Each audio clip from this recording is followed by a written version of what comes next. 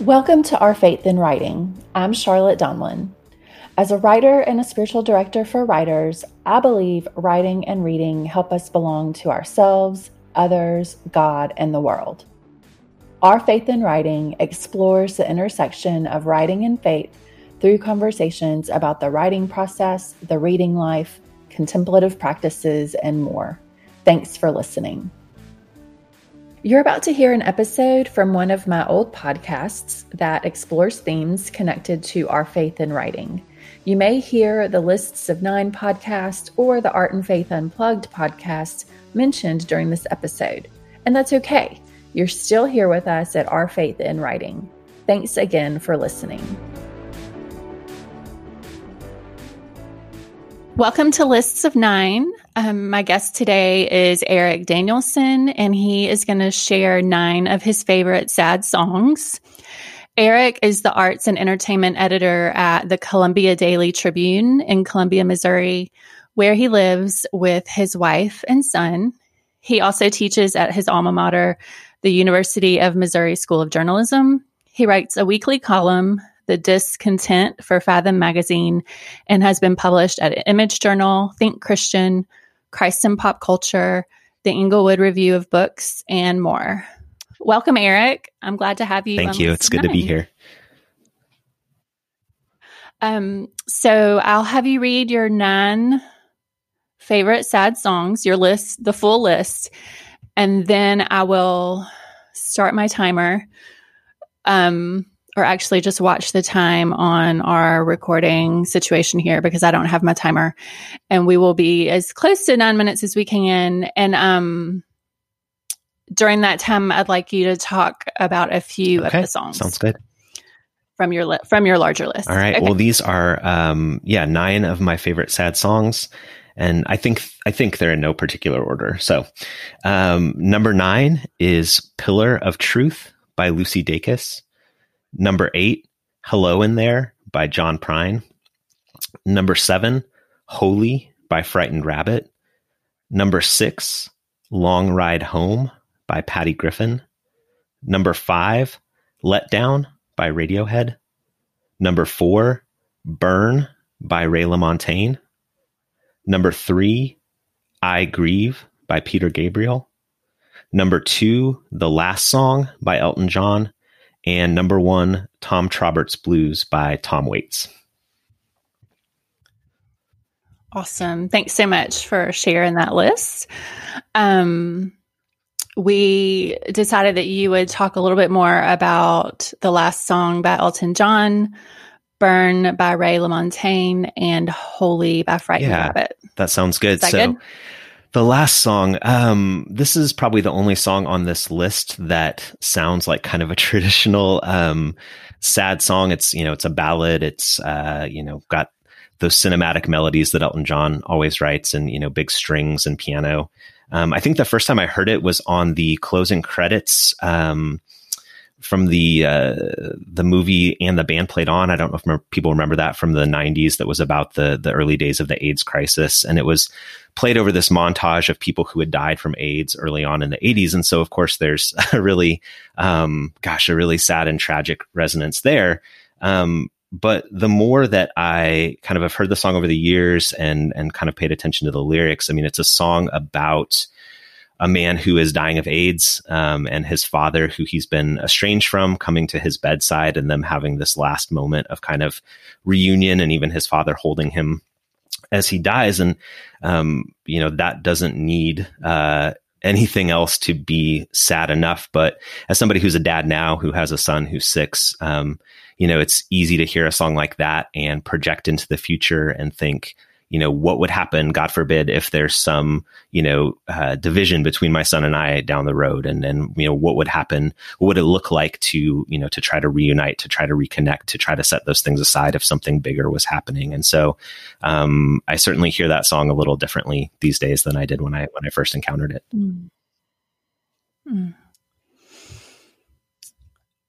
That does sound like a very sad song. And what do you think? Like, real quick, I don't want to take up too much of your 9 minutes. Can you make a playlist of these songs for people who just need to cry? Sure, I would love to. I think I think aren't we in a place right now where either people really want to cry or they really don't want to. So, yeah, if that helps anybody, I would be happy to, nudge them toward their feelings, I guess. Yeah. Okay, cool. We'll share that on the show notes for this episode. So when I think about Ray LaMontagne's Burn, one of the things that I think is a draw to me for sad songs, I remember a few years ago, the great magazine writer Laura Turner wrote a piece for Catapult about how horror movies helped her with her anxiety. Oddly enough, it doesn't sound like they would, but because that kind of helped her realize that there was a bigger dread than, just what was going on with her. And I think for me, sad songs, it's not quite that intense, but they just remind me that I'm not alone. And, if sadness is a universal thing, then maybe that's something we can all come out on the other side of. And this song, I discovered Ray LaMontagne's music when about 10 or 15 years ago, my wife and I lived in Tennessee for a couple of years while she was attending grad school. And I refer to those as kind of my wilderness years because I didn't realize it at the time, but I was in a pivot from thinking I was going to make a living at music into journalism, and things weren't going great in all of that, and I was working jobs that I really hated, and honestly came home pretty sad, pretty depressed a lot of nights. And Ray LaMontagne's voice, if you've ever heard it, I mean, it's just kind of one of those sandpaper voices that everything sounds like, probably 50% worse than it actually is. But hearing this song, I would play it a lot at night before I went to bed. And it's just, kind of a classic heartbreak song. And that part didn't resonate with me because my relationship with my wife was great and I had her, but it just kind of reminded me of that deeper sadness that we all can experience in different circumstances. And it was in a strange way, kind of a salve to me because it reminded me that, yeah, we all are heartbroken about something and it's possible to kind of work through it. Yeah. Yeah. And I think that element of music and why we're drawn to certain songs at certain times helps us feel less alone. Absolutely. And it also helps us kind of connect with different versions of ourselves, like from the past to now, and even like thinking about what our future self, how that person might relate to this song later on. Absolutely. Yeah. I think we see ourselves differently through these artistic lenses. And you're right. I think, then you hear the song years later and that song still gets to me, but certainly not in the same way. And I think it's there's a different sort of gravity to it being kind of on the other side of that experience. Yeah. And then, Holy by Frightened Rabbit is really different than any of the other songs on this list.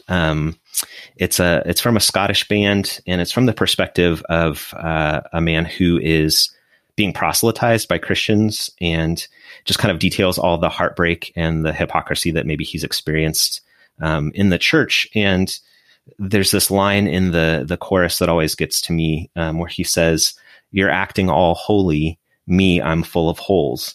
And I feel that way a lot of times as somebody who, however you want to describe it. I mean, I'm on this podcast talking about sad songs. I'm an Enneagram 4. I'm, a relatively melancholic person. But I feel full of holes all the time. And it makes me sad to see that sometimes what the outside world sees of Christians is not people who are full of holes, but know where to go with those pains and those hurts, but people who, might be acting as if they're holier in some way. And so, I guess that's a large part of why I write the way I do and I talk the way I do, wanting people to see those holes and wanting them to see that my faith is it's something that doesn't necessarily wipe all away, all my brokenness in the here and now.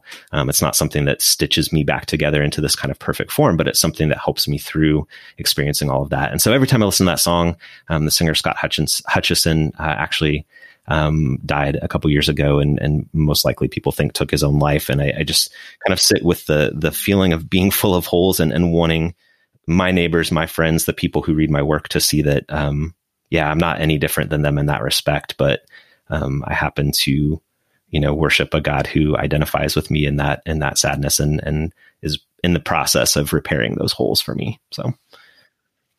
Yeah, I love that. And just to clarify, the audio got a little weird when you were saying which song you were just talking about. So can you repeat it's which the one song that was? Holy by the Scottish band Frightened Rabbit. Okay, great. It might only be on my end Sure. where it messed up, but just in case listeners know Yeah, what you're absolutely. talking about. Okay, we have about 2 minutes left. Do you want to share a little bit more about another? Can I ask you to talk about Patty Griffin, Yeah, Long sure. Ride Home? Oh, Because I Patty love that Griffin's song. amazing. Yeah. That's a song that, if you've ever heard it, it's really, I was listening to it again this morning, obviously, and just this description of somebody who's riding home in a limousine after the funeral of a loved one, doesn't specify whether it's, a parent or a spouse or who it is. And I think that I've said this before in some of my work, but that I think I sometimes write about death and pain and things that are hard. In part, it probably feels like an attempt to keep them at arm's length. But in part two, I think just trying to imagine what those things would be like and wondering maybe if that doesn't take away a little bit of the sting in some sense. And this Patty Griffin song, I definitely identify with the perspective that she's singing from of losing someone, but it also makes me think about what it would be like to be lost. If my wife outlives me, or, if at some point I'm going to die and someone's going to mourn me, whoever it is. And just to kind of know or hear in such an earthy, kind of soulful way what that experience might be like for somebody. I feel like it, in some really bizarre way, which is kind of the crux of everything that I'm talking about this morning, makes it feel less sad and difficult for me to hear somebody sing it. So. Yeah. I'm a huge Patty Griffin fan, and I love that song too. I think I definitely relate to a lot of what you're saying about why these songs are meaningful to you, and how you connect with them in different ways. Few more seconds left. I want to ask you real quick. We are right now in the middle of the coronavirus situation.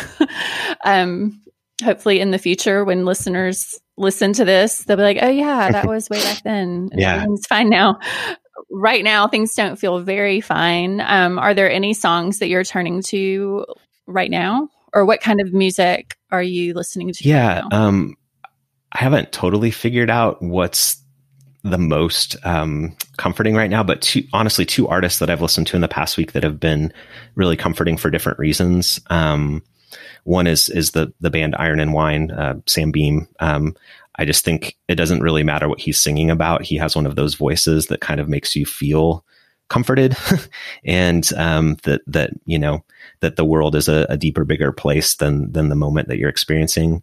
And then kind of a different end of the spectrum, but the band Explosions in the Sky, which a lot of people will know, an instrumental rock band. And they write just kind of these huge, big, sweeping cinematic songs that don't have any words. And I don't know, it just feels like in the space of a 6 or 7 minute song, they touch on kind of all the emotions, because I think all of us are feeling all the emotions right now, all at once. And so to walk through kind of that trajectory and almost have that emotional release of more than one feeling within the span of a song has been a good thing for me right now. Great. Thanks so much for sharing that bonus material without any notice ahead of time. And we did go over by about 1.5 minutes, and that's okay because we're all trying to survive the coronavirus situation. Okay. Well, thanks so much for doing this episode. I will add links and information about you and the songs to the show notes for this episode. And I look forward to following your thoughts on songs and music in the future. Thank you. I really appreciate it. All right. That's all for this episode of Our Faith in Writing. Thanks so much for listening and giving your attention to the ways writing and reading help us belong to ourselves, others, God, and the world. I'd love for you to visit us online at ourfaithinwriting.com, where you can find more information about my spiritual direction for writers and other contemplative offerings, read essays and articles by writers who care about faith, and learn more about our partners and sponsors. I'd also love to connect with you on social media. You can find me on Instagram and Twitter at Charlotte Donlin. Subscribe to Our Faith in Writing wherever you listen to podcasts, and don't forget to rate and review the show, letting us know how these conversations help you feel less alone in your writing life and your reading life.